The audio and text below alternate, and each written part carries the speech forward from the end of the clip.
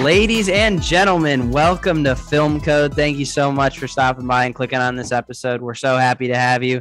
And we are talking the new James Bond movie, No Time to Die. Couldn't be more excited to be joined with these guys. Couldn't be more excited to be talking about it. My name's Nathan Pigg. Excited to be joined by Brandon and Zach. Brandon, how's it going? Man, I am good. It's good to be back and talk about like our previous episode. What did we talk about? What did we talk about in our last episode? Venom.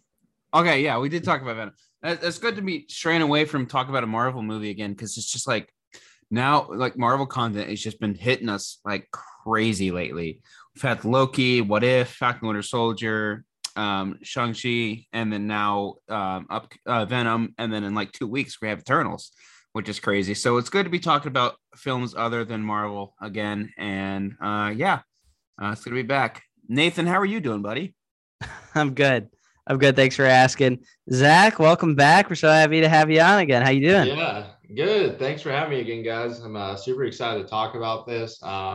Right before I went to see No Time to Die, I rewatched all the Bond films with Daniel Craig in them. So I was super excited to see this movie and get to talk about it with you guys and see, kind of dig into it and see, what everyone thinks.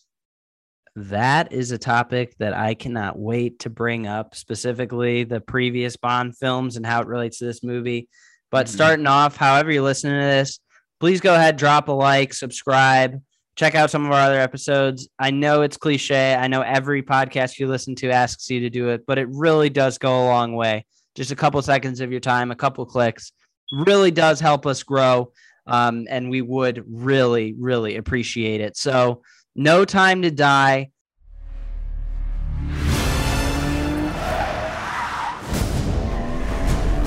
Why would I betray you? We all have our secrets. We just didn't get to yours yet.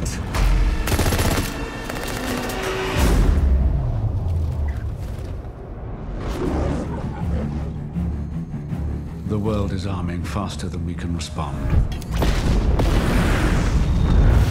Where's 007? I need a favor, brother. You're the only one I trust for this. The world's moved on, Commander Bond. You were 00? 2 years. So stay in your lane. You get in my way, I will put a bullet in your knee. The one that works. I thought you two would get along. Name? Bond. James Bond. So you're not dead? Hello, Q. I've missed you. It's the most valuable asset this country has. If you feel yourself losing control, I'm not going to lose. The final James Bond film starring Daniel Craig, who ends his 5-movie run as James Bond. Just an absolutely incredible time. But this is the first movie, at least from what I can remember, that got delayed due to COVID-19. And I remember we were very confused. We were very heated. We were very naive. What do you guys remember about that time? About when what came out? When No Time to Die was delayed. It was the first movie gosh. delayed because of COVID. I'll be honest. Looking back at it, like when the pandemic first started, nobody expected it to be at the scale it was.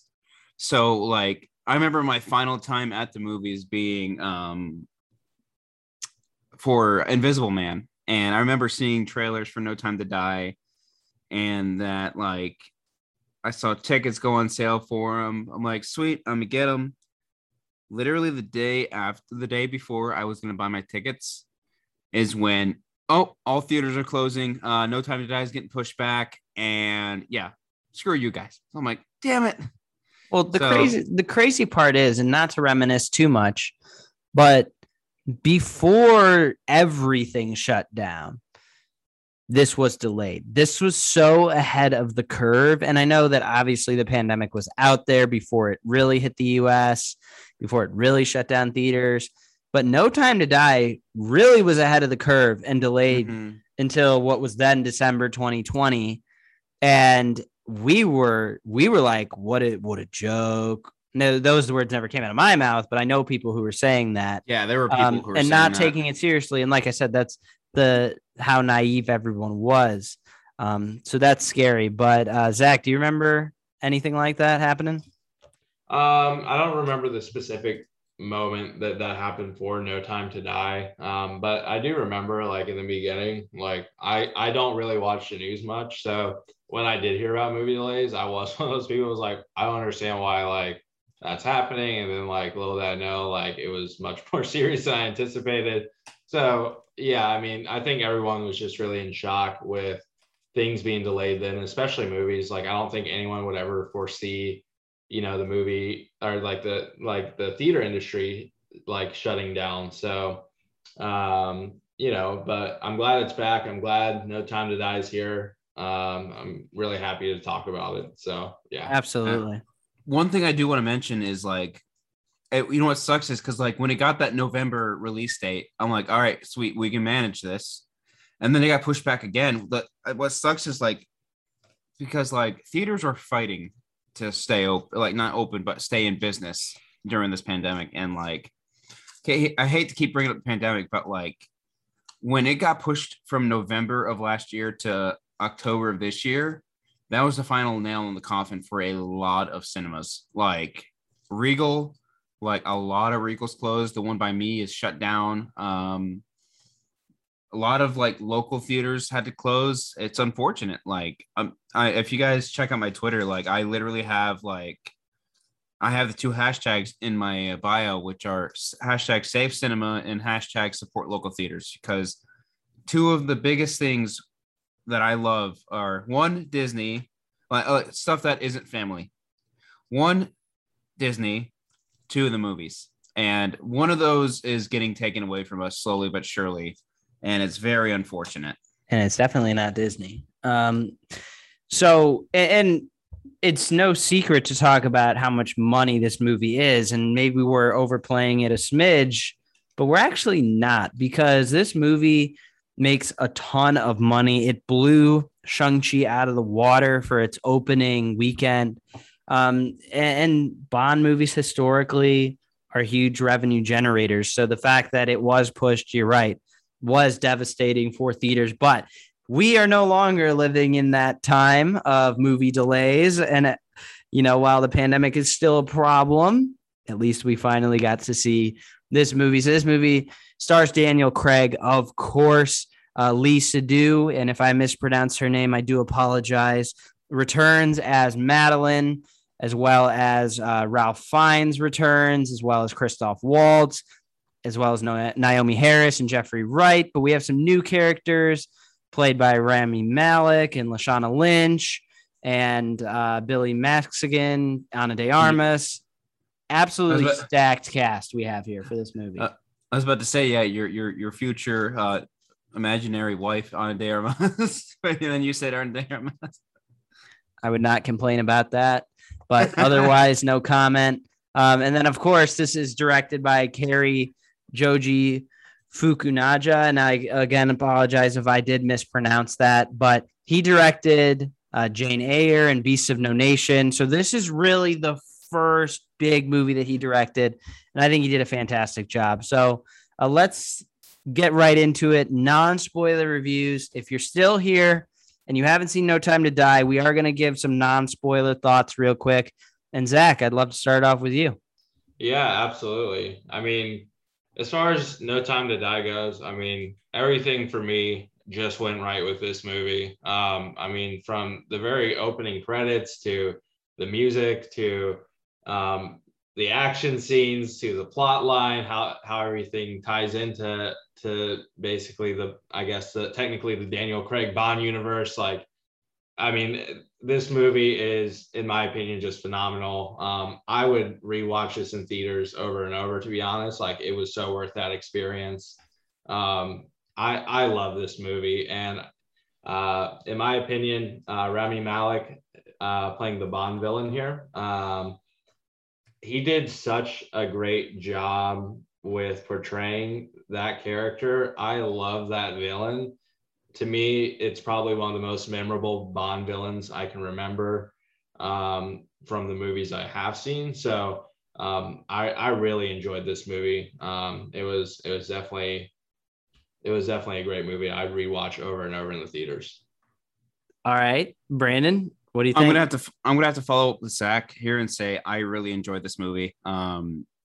I also want to agree. Like, I will probably go back and see this in theaters. Because I took out a couple months of AMC A list just to, while all these films are releasing, I'm like, you know what, screw it, may as well take out some AMC A list because I don't feel like spending over and over and over and over on movies.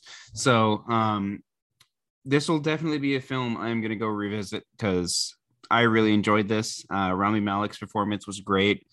He reminded me a lot of Dr. No, but we'll dip into that. And spoilers, Daniel Craig, as a final send off to Daniel Craig of his like Bond series, I think he got perfect character closure. And again, we'll bring that up more into the spoiler discussion. But overall, performances were great, score was great, and Billie Eilish's "No Time to Die" opening was fantastic.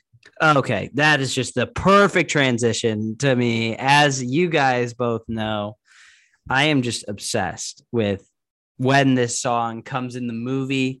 I'm excited to talk about that more, but that really feeds into the whole opening, the whole first half hour, 25 minutes.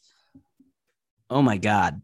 I mean, I think the Suicide Squad already gave us an iconic opening for 2021 that is going to go down in history because the Suicide Squad's opening is ridiculous. This is right up there too, maybe even better. With what this opening scene entails, and we are still in the non-spoiler portion, it lets you know what you're in for immediately. And that's a situation where it's going to be a long time till I feel like that when I did in the theater, because that was absolutely crazy. I am going to disagree a little bit with you there, Zach, though, on Rami Malek, and it has nothing to do with his performance. I think what he was asked to do, he does very well. I don't think there's anything wrong with what he does specifically. I don't like his villain. I don't like his character. I think he's underused and he's not in it enough. But that's just my opinion, and we will get into that.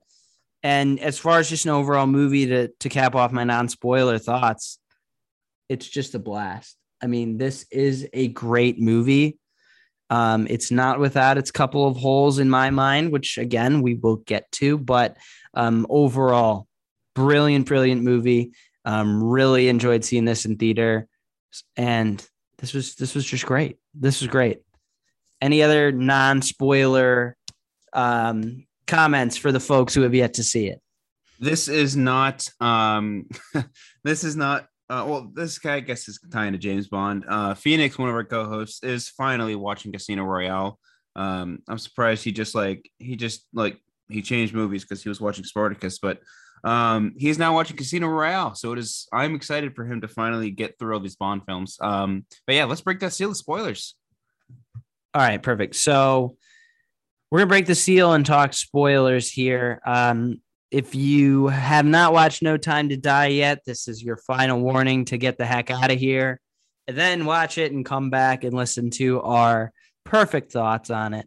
But I'd like to hear a little bit more. Actually, let's just start with the opening because it sounds like we're all as glowing as ever about it. Who wants to start? Let's talk about this opening.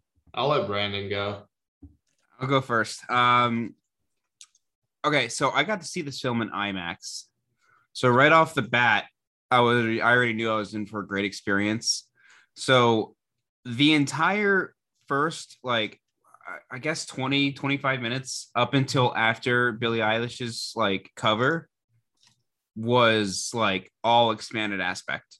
So getting to see that plus just 25% extra of film was cinema. That was full pure eye candy, and I'm glad it just you can see it's immediate. The opening is an immediate sequel to Spectre, which I love because you spend all this time setting up you spend all this time in Spectre setting up the romantic part between Madeline and James, and then they eventually ride off in the sunset in Spectre.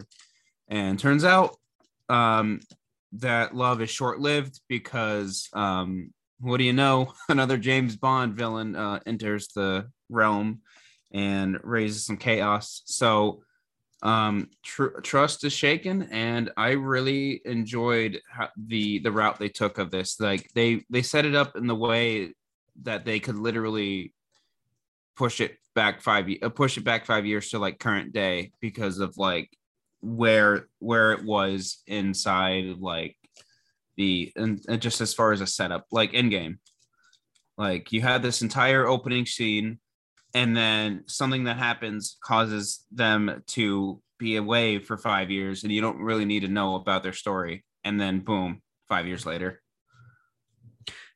To me, this opening was just absolutely breathtaking. It was not just because it was scary, because it kind of was. It was just breathtaking. The cinematography is gorgeous. In the winter aspects of it all, getting to see those long shots like you talked about from inside the house looking out towards Rami Malek's villain walking up, and then just the daughter with her mother and everything that's going to happen. It was scary. It was scary. And how young Madeline eventually gets the better for the moment of Safin, excuse me. I'm just going to say Rami Malek's villain.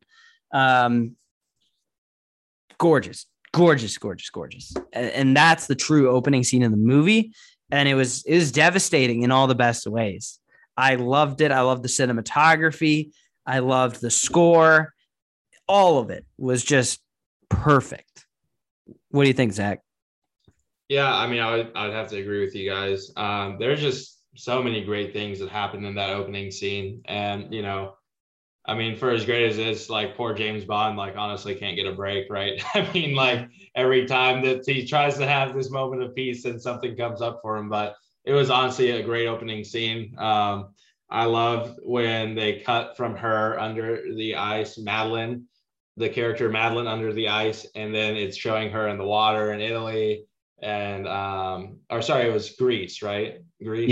Yeah. So it was in Greece. And then I love how it transitions into that. And it's like, oh, what are your secrets and all this? And, and then, as we go on throughout the rest of the opening scene, it brings up James Bond past, which ties in so perfectly from Casino Royale and his love with Vesper and the trust issues. And I mean, it was phenomenal. And then the blowing up of the plot that they went with of blowing up Vesper's grave from the Bond villain, and then making him think it's Madeline, and then him not basically saying, okay, like, I don't, this is the last time you'll ever see me, because he thinks she set him up. Like that, I love that storyline. I loved how they played that. I really, really enjoyed the opening scene. It was awesome. It's great action with the car. Yeah, absolutely. The car chases and the guns in the car and the gunfights and Bond trying to outdo these assassins chasing him while he's got nothing on him, no guns, nothing. Oh, it was perfect. It was perfect. And then it feeds into the greatest use of song in movie history. Oh my God, I'm obsessed. You guys just don't even understand. Like, it's just the way that she is on the train car and she's running towards him, and the scene is just coming to an emotional close. And then the start of the song it hits. And I knew the song immediately because I had listened to it months before this movie came out. So as soon as the first few notes hit, I knew exactly what it was. And then the train disappears, or he disappears as the train moves on. We see the view from inside the train. And then that's when the lyrics start and you see the first title card pop up. It is honest to God perfect, not only for the use of it in the scene, but what happens to matching up with what happens in the song. The first couple notes hit it at the most emotional moment in the scene. And then the first title card pops up right as the lyrics start. And it's It's masterful. It's masterful. I feel like I'm the only person alive that's talking about it, but I love it. And I just can't get enough of it. And then, of course, James Bond movies, especially the Daniel Craig ones, known for their opening title sequences. And it's so untraditional in cinema nowadays, isn't it? It's so untraditional.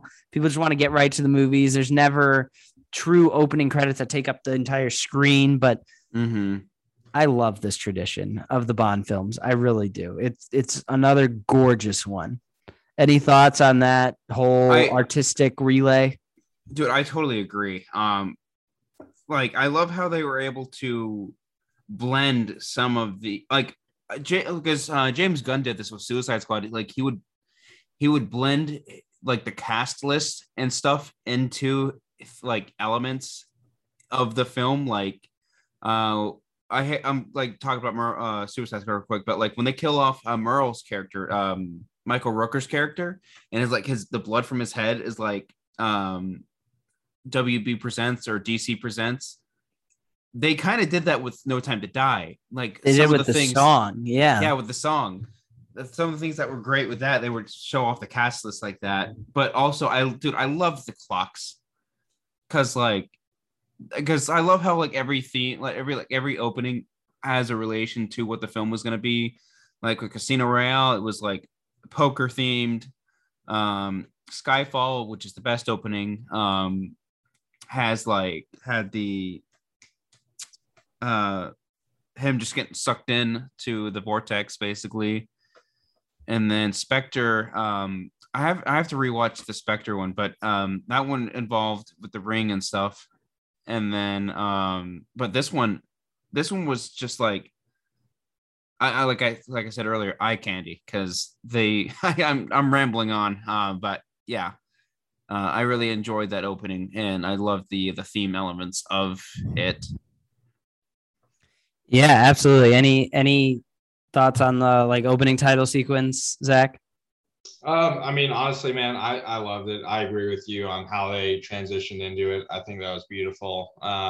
And then also the graphics that they used for the song, I loved it. I love the graphics they used. I know it's tradition in Bond films to do that, but I mean, every time I see one and the graphics that they use for the opening song and stuff like that, it's gorgeous. I love what they do with it. Absolutely. Absolutely. So getting fully into the movie, this was my biggest problem. And let me communicate as an individual, problem with my experience. This is not a problem with the film.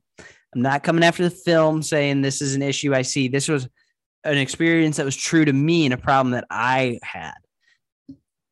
I did not rewatch the movies before this. I did not rewatch them. Skyfall was one of my favorite movies growing up. I know that movie very well. Casino Royale and Quantum of Solace, I haven't seen those in probably 5 or 6 years. And then Spectre, I haven't seen since it was in theaters. So likewise, 6, 7 years. That was a big mistake. It was a big mistake. And again, I'm not going to sit here and bash No Time to Die for, it connects to the other movies, because it connects to the other movies. It's part of a franchise. It's part of a universe. I made the mistake of just not rewatching them beforehand. And that's completely on me.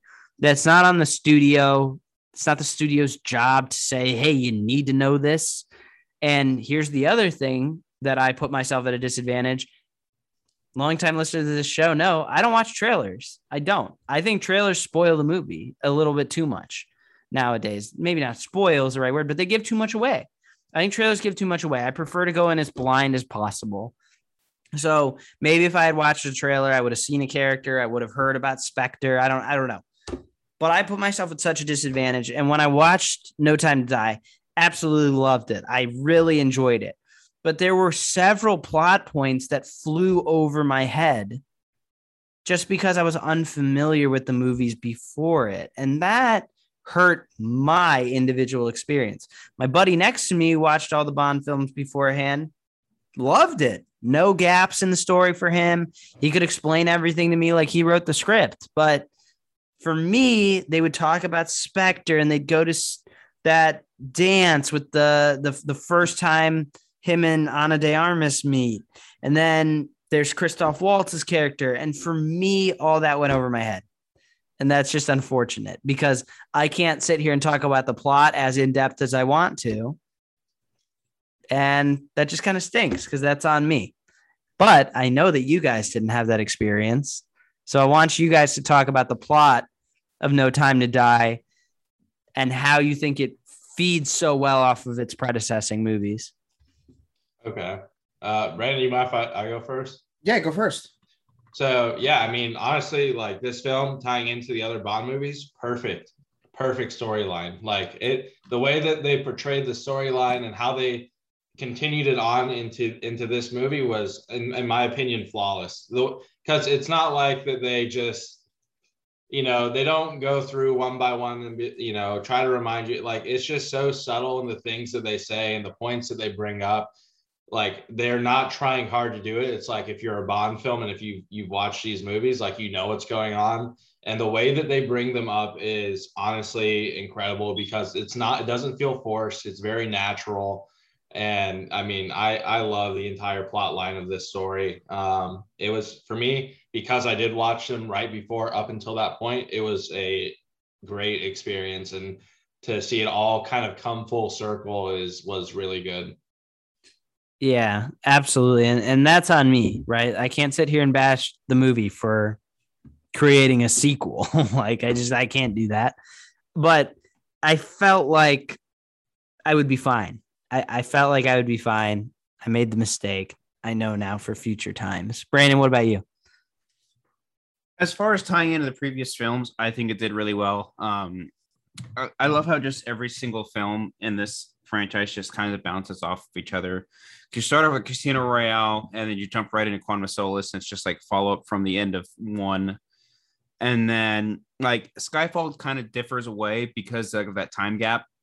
But like Skyfall sets up this is like, I guess, like it feels like the trilogy of these, like the beginning of the trilogy of these three films, because you have Skyfall, which sets up everything. You have the original M dying, which brings in the other M played by Ray Fiennes, and then you have Spectre, which sets up the main villain and I want to say the main villain of this one, but like sets up the main faction, I guess that's a way to call it, of this one, and just how the past of James's, the ramifications of James's past, Spectre's past, Double O's past, just like all comes together and just unfolds into. I feel like this film was just an entire third act to those two films. So that makes sense. Perfect. Well, I would be remiss if I didn't talk about real quick how much I love the title of this movie. Now, I've gone on record to talk about the title and the song, so I know I'm talking about the relevant stuff here, but I have to. I think this is easily one of the best movie titles ever. I don't think I'm ambitious saying that. In a era where we're in the reboot era and the remake era, it's easy to just call things what they used to be. It's easy to get really lazy with names. Personally, I hate TV shows and movies that are just named after the main character. I don't like that. Young Sheldon. So no Loki for you? Loki, WandaVision. I could think of several more. Batman. Like, it's just, I think that's so lazy. And with Batman, I get it because that's so marketable. But yes, WandaVision, Loki are prime examples. Young Sheldon. Like, please name your movie something else. And it's just so non-creative. So to see a movie with the title that is just so creative, not only that, it's sweet. It's sweet. Like, Casino Royale is an okay name to me. Quantum of Solace is an okay name. And then Skyfall and Spectre are just they're nothing to me. No Time to Die. Oh my God. That is a killer name. right now, that's in my top 3 movie names of all time. I'm just throwing that out there. But getting back to the movie itself, the action, absolutely stellar. I think this is the best action than in a movie that's come out than we've seen in a long time. I can't remember a better movie that's come out lately with better action. What did you guys think about just the stunts and everything like that? I don't know the stunts coordinator's name. I'm gonna have to look this up, but the action sequences, the stunt coordination was great. Sorry, I'm typing this up. Ana de Armas posted a video of her like on set training, like doing training for her action sequences. And Lee Morrison was a stunt coordinator, but I honestly thought the action, as far as like I'll use the John Wick reference. I'll call it the John Wick. There was a lot of John Wick type action sequences in this film, and I don't know what like Phoenix has against John Wick, but like that this felt a lot like John Wick to me in this entire third act of just the final like 10 minutes of the film, where James is just going off, killing everybody. The grenade that gets thrown at him, he tosses it right back up. I'm like, let's go. And then he like 10 gets tossed right back up. I'm like, damn. So they didn't pull. I feel like they didn't really pull any punches when it comes to action. Honor de Armas kicking ass was awesome too. So all right. Yeah. Zach? I keep stumbling on my words. I'm sorry. Yeah, I mean, the action for me was incredible. I really think they did a good job of portraying it. The cut scenes for the action, I mean, nothing was really confusing about it. It was very straightforward. I do think, like Brandon saying, it was very much John Wick, like definitely in that third act. I mean, yeah, the whole part where he's throwing the grenade back up, that was awesome to me. And I mean, just throughout the entire film, I mean, it's all action, and it's really awesome. There's never, it seems like, a dull moment. They give some moments for storyline, but besides those moments, which are really well done, like to me, it's action packed. Like I can't get enough of it. I thought it was done really well. Yeah, absolutely. So what else did you guys really love about this movie that we haven't hammered home yet? What is something that you've been dying to talk about? James Bond's death. Sorry. Go ahead, Brandon. Cut you off there. James Bond's death. Part of me saw this coming, but at the same time, I didn't want it to be true. Because, like, yeah, I knew this was Daniel Craig's final film, but I thought they were just gonna let him like finally ride off to the sunset or just live in peace. But he died. I think his sacrifice was really good. Gave him perfect closure to his character, because like you look at deaths like I'll use the MCU for example. Any death that happens in the MCU, you're like, oh yeah, they're coming back. They'll find a way to bring him back. With this, there's no way to bring him back. So I thought it was perfect closure for his character. Great sacrifice. Rami Malek, to like just being the one to like not kill him, but be just the reason he can't leave when those missiles are coming, is just beautiful. And like there was a lady next to me like just bawling her eyes out when that scene happened. So really? Top tiers, yes. That surprises me. It surprised me too. So but yeah, top tier scene for me. I won't say it's the best part of the film, but it's up. It's like on top 5 of like film sacrifices. Yeah, I would agree that that's a big thing. The other thing I want to talk about though, because I don't want to talk too much about that since Brandon just brought it up. I will kind of like play into it a little bit, but the whole plot line of the weapon they're using, the fact it's like a bio weapon, like did no one else find that like unique? And like, I mean, I know other movies do it, but the way they did it, I thought was really unique to a Bond storyline. And the way that they went about it, I love the whole plot of this being the weapon.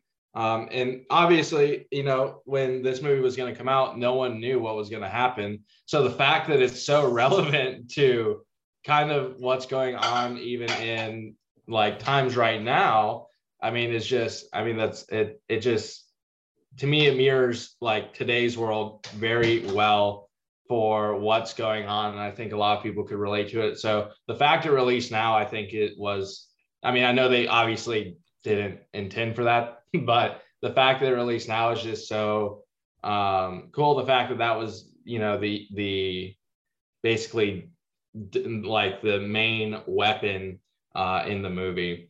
And then I liked at the end, like, you know, you go through all these James Bond movies and, you know, James Bond can't trust anyone, and like, love that. And then I'm going to tie into what Brandon said about the closing scene. The fact that it's like, okay, now he finally trusts someone, he loves someone, but the thing that kills him ultimately, and the reason he gives up, is because the people he loves, he can't touch or be close to, which, like, perfect. So it's like, so when he finally does, he never is actually at peace with what it is. And I do think it's perfect closure to the character, because, you know, throughout the whole thing, throughout every movie he's done, he can't trust anyone. And the moment he does, like, he can't be even close to them. I thought that was a really great ending.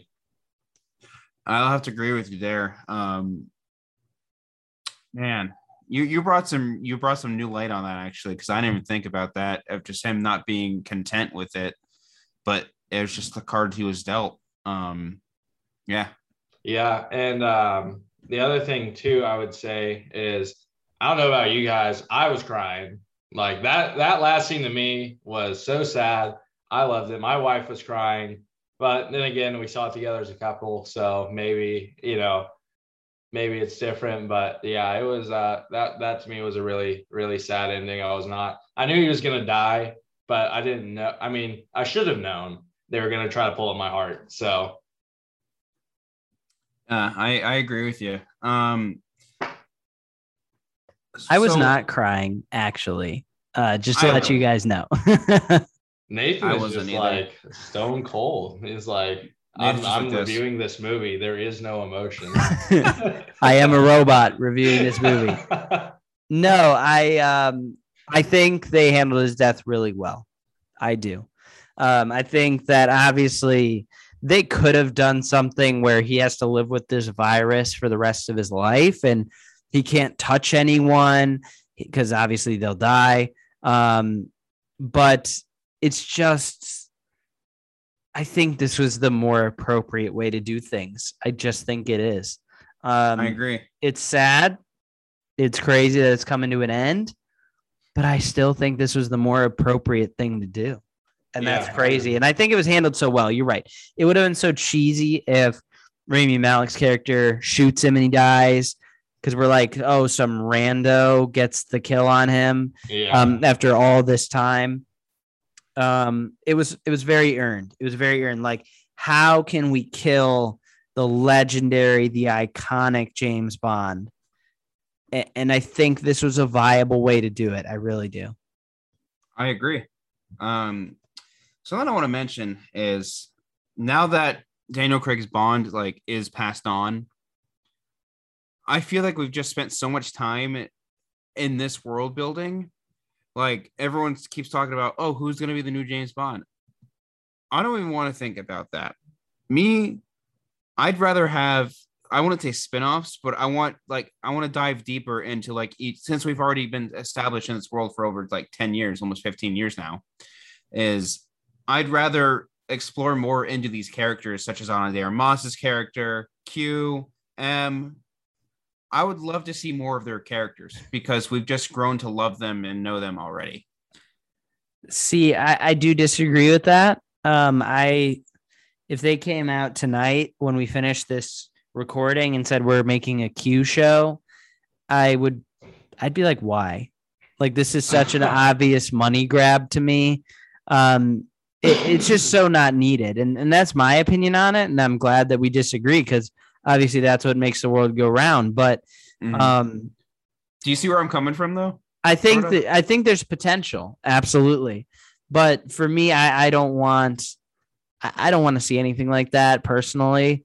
Even an Ana de Armas show for me wouldn't get any arouse out of me. Well, she's just not interesting enough of a character. I don't think anyone is for their own spin-off show. Even the 007, the new 007, she did a fantastic job in this movie as well. We haven't mentioned her much at all, but she did a great job. Yeah. I don't even want to see her in anything because it's just, this movie is what it is. Please don't become Disney and just make a spin-off show for everyone, and every little side character that gets 10 seconds gets its own show. Please don't do that. But I'm glad that I do agree with you, Brandon, in the sense that let's slow down. Let's not just say, oh yeah, who's the new James Bond now? Because listen, we're not getting that for a while. We're not getting that reveal for at least a couple months. I would be stunned if they give that news out while this movie's still in theaters because they want it to make as much money as they can. Exactly. Sorry, Zach. I didn't mean to cut you off. Oh, no, you're fine. No, I was just going to say, I would agree with Nathan on this. Like, don't get me wrong. I love my MCU. I like that. I'm a big Marvel fan. However, when it comes to other movies, I think Marvel is unique in its own sense. And the same with whatever Disney does. I would prefer if they didn't make spin-off shows of characters, just because like Nathan's, and honestly to me, like, how can you top such an interesting character like James Bond? You know what I mean? I would agree with that. Now, if they released it, I would honestly probably watch it, just to watch it and see how they do with it. But it's not something I guess I would be asking for. Do you guys have any problems with this movie? What are any problems? If you have them, what would those be? It's tough for me to think about that. Because when it comes to my star rating, I'll have to tell you in a minute, but it's hard to think of any, like, I would like, yeah, I guess this film has a couple plot holes here and there, but like, there's no need to hound on that because just like, this is just the end of things. I'm trying to think about that actually. What do you got? What do I think? For me, and I already touched on this briefly, it's the writing of Rami Malek's villain. I think that he can definitely pull off menacing. He definitely can hold his own with whatever character he's portraying because he's a great actor. And I think he does a great job portraying the character. The problem is the character isn't written nearly to how good I think the character could be. And I'm really interested to hear your take on it, Zach, because you loved this character. For me, it just didn't work from a writing standpoint. It seemed like he was just kind of there to be the guy that works behind the shadows. And I get it. You don't need someone who's the Joker in every single movie who's in your face. I like the diversity of what villains can do, but he wasn't in it enough to feel like a threat to me.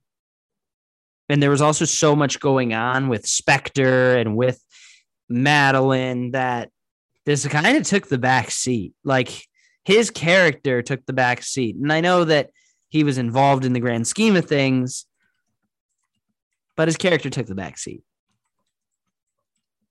I agree. Okay, so I really like this character because I really honestly love the backstory. The fact that he's tied in with Madeline, their families are involved with each other. I mean, basically killing each other, essentially, right? Like, I really thought it was a good backstory for her character, because when we are in Spectre, right, we don't know a whole lot about her as much. This villain gives her more of a meaning in the movie. I think honestly the way like as far as what he's weaponizing and what he's trying to do, and the fact that like it. So for Spectre, right? It's like the guy who works behind the curtain and everything, and this is a guy who ultimately destroys that guy. And for me, remember like recently just watching Spectre and seeing how much of a threat the villain in Spectre was. And then know like the fact that he killed that guy using biotech, like, I mean, that to me was genius. Like I love the fact that they didn't use just a bomb, an explosive, a gun, a huge missile. The fact that they went with a bio weapon and this character was so crafty in how he like basically executed every little thing and who he wanted to kill. I mean, just phenomenal, in my opinion. And when, he's taking Madeline and their daughter, and I thought that was a great scene. He's talking about the garden. He's talking about his childhood and how his dad would bring him here. And he's like, he's got this eerie feeling about him because, he says that, I grew up here. Now you're going to grow up here. I really like that. I don't know. I really enjoyed this villain. I thought he was kind of a mastermind in the way that he was executing things, more so than even previous Bond villains. I really thought he was a wonderful villain. That's really interesting to hear. It is. And I guess that I wasn't thinking too much about that first scene where he kidnaps Madeline again, but it's absolutely an important one. Brandon, what do you think? Yes and no. Being the key to killing off the villain from Spectre, as far as kidnapping Madeline, yes. However, I do think it worked in the sense of he had a plan to kill Bond and release this poison. So I'm just throwing my thoughts out there. Bond knew what he was not Bond. Rami Malek's character knew what he was doing, and like he knew either way that he was going to have Bond killed by taking the thing he loves most. So when he kidnapped Madeline and the daughter, using them as the pawns to get Bond on that island, and just the setup of that was great. Because like at that point, because like even when he took the daughter for insurance policies, she bit him. He let her go. He's like, you know what? Screw it. Bye. Bond's already on this island. You're all gonna die. I'm leaving. Right. So I think that entire setup worked. Okay, perfect. What else did you guys not like from this movie? If there's anything, I know you guys have been very glowing, which is great, but we needed more Honor de Armas. Yeah, I agree. Yeah. I would have loved that personally. I was kind of disappointed she was not in there for more than the one scene. I loved her character too. I wish I would have seen more of her. And then also the 007 that they did have, like, I do like the character. However, I wish like they would have, she just seemed kind of like there to me. I don't know if you guys felt that way. Like, I felt like she was involved, but I don't know. To me, she just did not stand out as a character.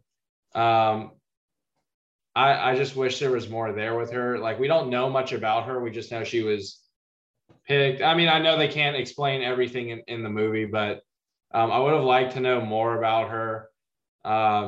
Something like that. Now, maybe if, like Brandon's saying, if they did a spinoff series of that, this is who this character is, like, I would probably really enjoy that, just so we kind of understand who would have taken James Bond's place. But in the movie, I just felt like I didn't get enough from this character. I really didn't. Also, like, the way that they killed, what's his name? Felix. Yeah, the way they killed Felix to me was like kind of basic. I mean, he's been in there since Casino Royale, and I just wish that, I don't know. I wish they would have killed him a different way. Like the fact that he just died so easily to me, I don't know. I didn't like that part of it.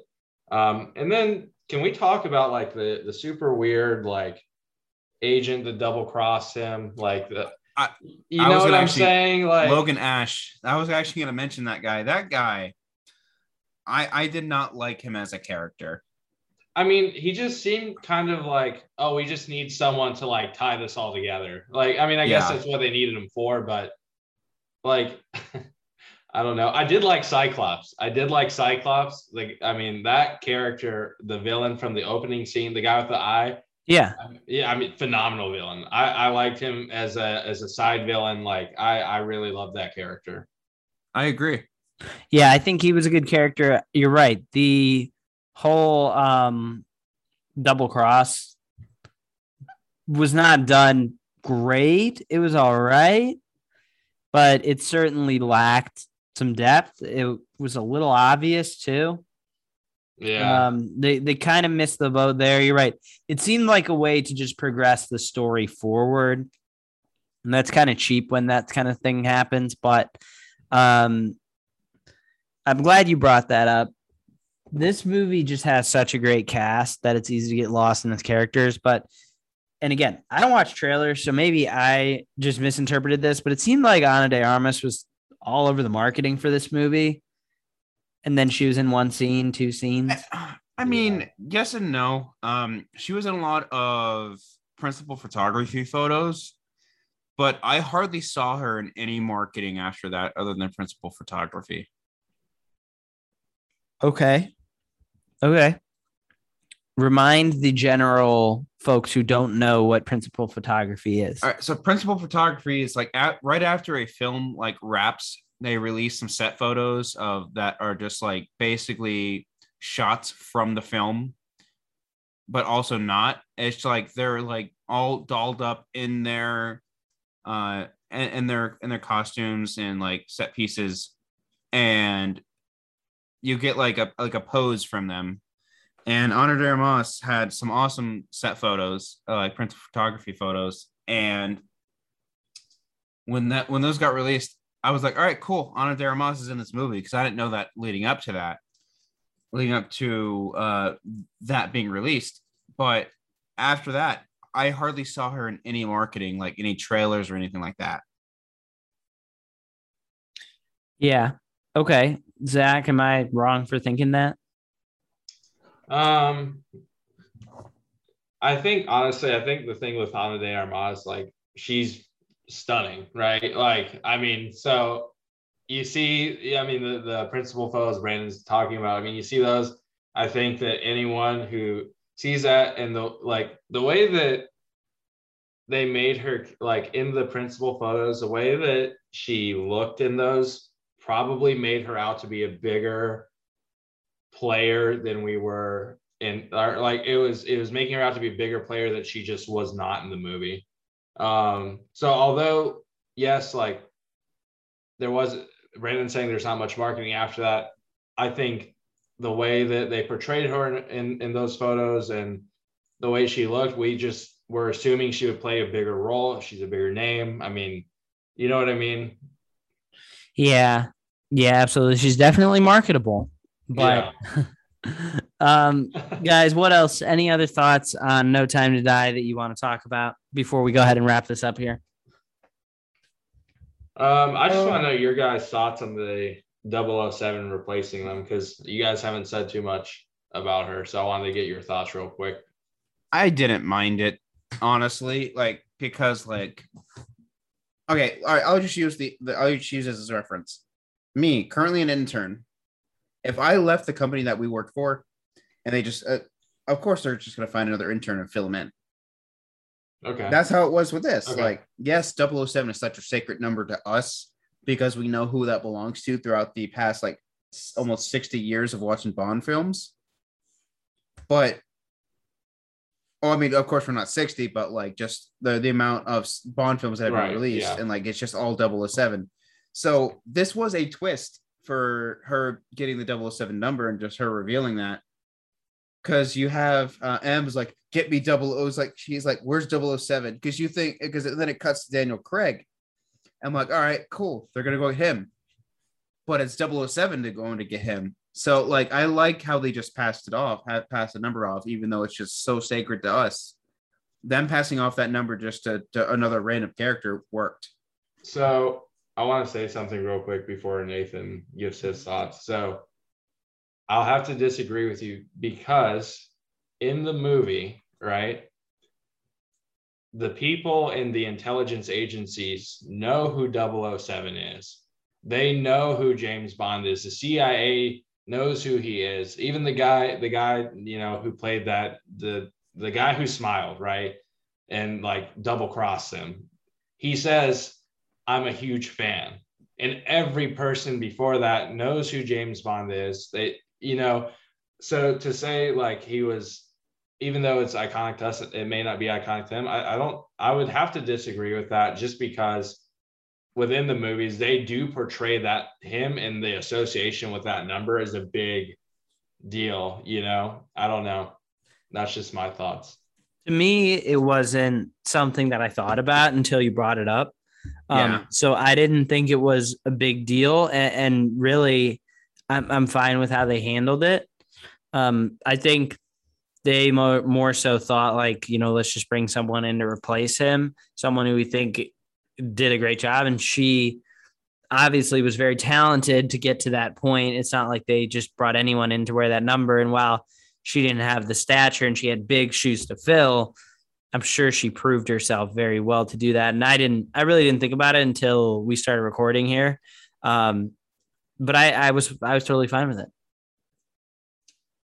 I agree. I was fine with it too. So, all right, let's wrap this up. No Time to Die. Brandon, what's the final score? Okay. So I originally gave it 5 stars.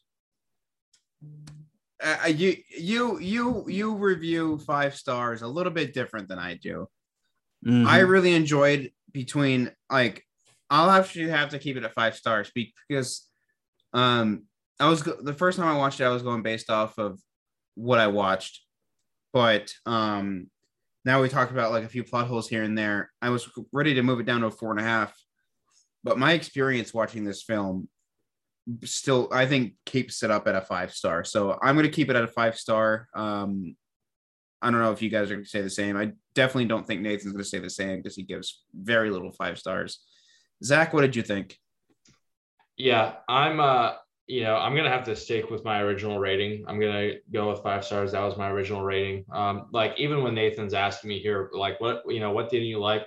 I was really scrambling to even think of something I didn't like. And to be honest, like, with all the movies so far, I think this year, from what I've seen, I haven't seen all of the movies, but from what I've seen so far this year, this is something so far that I think if I had to pick one movie to go back and rewatch, it would probably be this. That theater experience is so incredible. I just don't think it can be replaced by any other film that I have seen so far this year. So for that, I'm going to have to give it 5 stars. I think we got to wait. I think we got to wait a week and then we'll reconvene for when Dune comes out and we'll reconvene on that answer. But for me, it's a 4 stars, 4 out of 5. And I do want to put a disclaimer that I had gaps, and that's on me because it's been years since I've seen the previous Bond films. And if I had that extreme knowledge of it, if I had rewatched them and I knew that universe going in, I would have understood it better. It's not like I was completely lost. I still have a functioning brain. I still understood what was going on, but a lot of the references to prior movies went over my head. Some of the scenes with certain returning characters went over my head. And I think I just would have enjoyed it. I know I would have enjoyed it more had I known that stuff. So that is on me. For now, it's a 4-star. That doesn't change the fact that Rami Malek wasn't written the way that I think he could have been. And that doesn't change a couple of other little things that we talked about as well. It's a 4-star for me right now. It could upgrade in the future, depending on what I watch. But you brought up a good point. I want to bring this up real quick. So far, we're in mid-October right now of 2021. I want to know, what is your guys' best movie of 2021 at this point in time? Is it No Time to Die? Is it something else? Not most rewatchable. What do you think is the best movie of 2021 so far? Can Zach, you get back to me? Zach, what do you, Brandon, you can go last. Zach, what do you think? Okay, I'm just going to say I haven't seen, besides the Marvel and DC movies, I haven't seen a ton this year. I haven't even seen Free Guy yet, and I need to watch that. No, you don't. I figured Nathan would say that. However, from the movies I have personally watched this year, I would put this as number one. And that's surprising for me, even because I'm a huge Marvel fan, and that's always been like my favorite franchise ever to follow. However, this to me, when I compare this to Black Widow, when I compare this to Shang-Chi, I mean, it just blows both of them out the water. I mean, this was really well done. Okay, good. I'm still holding to the Demon Slayer movie. I think No Time to Die is a close second, but I really enjoyed the Demon Slayer movie. What are you talking about? You have no clue what a Demon Slayer is, do you? What are you talking about? Are you being serious that you don't know what I'm talking about, or are you just like being sarcastic? Oh, like the animated movies? Yeah, the Demon Slayer animated movie. Okay. For me, it's the Green Knight. I am that guy that loves those highly metaphorical, highly divisive, just absolute make you watch 8 YouTube videos to get 8 different theory movies. That's totally up my alley. And I think The Green Knight's the best movie of 2021 at this point in time. Again, we'll have to reconvene in a week and see if Dune has changed any of that. But regardless, that was No Time to Die. Hopefully you guys enjoyed this. Like I said, please go ahead. If you're still here, if you're still listening to us, chances are you've enjoyed yourself at least somewhat. So if you could please subscribe, however you're listening, drop a like, a thumbs up, whatever the rating system is, we would really appreciate it. And please go check out our other episodes. We have so many other episodes. I think you could just leave us on loop for 3 or 4 days straight and never turn us off, and we'd still be going for 3 or 4 days. If you do that, please let me know, because we want to meet you. But the bottom line is there's just so much content here at Film Code. I know there's hours upon hours of stuff you'll love. So please go ahead and check out our other content. Zach, where can everyone find you since you had the best takes today? Oh, well, I appreciate it. Yeah, you guys can find me on Twitter at Zach, which is ZACH. Last name is Sneath, S as in Sam, N as in Nancy, EATH. And Letterboxd. And Letterboxd is I'm sorry guys, I'm new to this. Give me 1 second. I believe it is Z Sneaks. Let me just double check that really quick. Sorry, I should have been more prepared for Brandon, where can the people find you while Zach's looking at that? There you go. All right. Z Sneak. Brandon, where do the people find you? You guys can find me at FANTASMIC Ears on Twitter and Letterboxd. That's Phantasmic Ears. Check me out over there. Check out what I've been watching. Lately, I've been just binging through the Scream franchise. I watched 1 and 2 yesterday. Plan to get to 3 and 4 later on this week. I got Halloween Kills tomorrow, as of this recording date, 10/13. So I am super excited for Halloween Kills. I'll probably post a review about that after I see it. Dune's coming out, so I'll be reviewing that as well. So yeah, check me out over there. And yeah, thank you guys again for listening. Yes, and my name is Nathan Pig. You can find me on Letterboxd at Nathan Pig. Please go ahead and follow the show over on Twitter, Instagram, and TikTok at Film Code Pod. You're really missing out. We do a ton of great stuff over there to interact with you guys, post some great questions, and just love to talk about movies. So chances are, again, if you're still here, you love what we have to offer. So check us out over there on those platforms. I know you will love it. Thank you, Brandon. Thank you, Zach. Thank you guys so much for listening. We'll see you next time here on Film Code. Thank you, guys.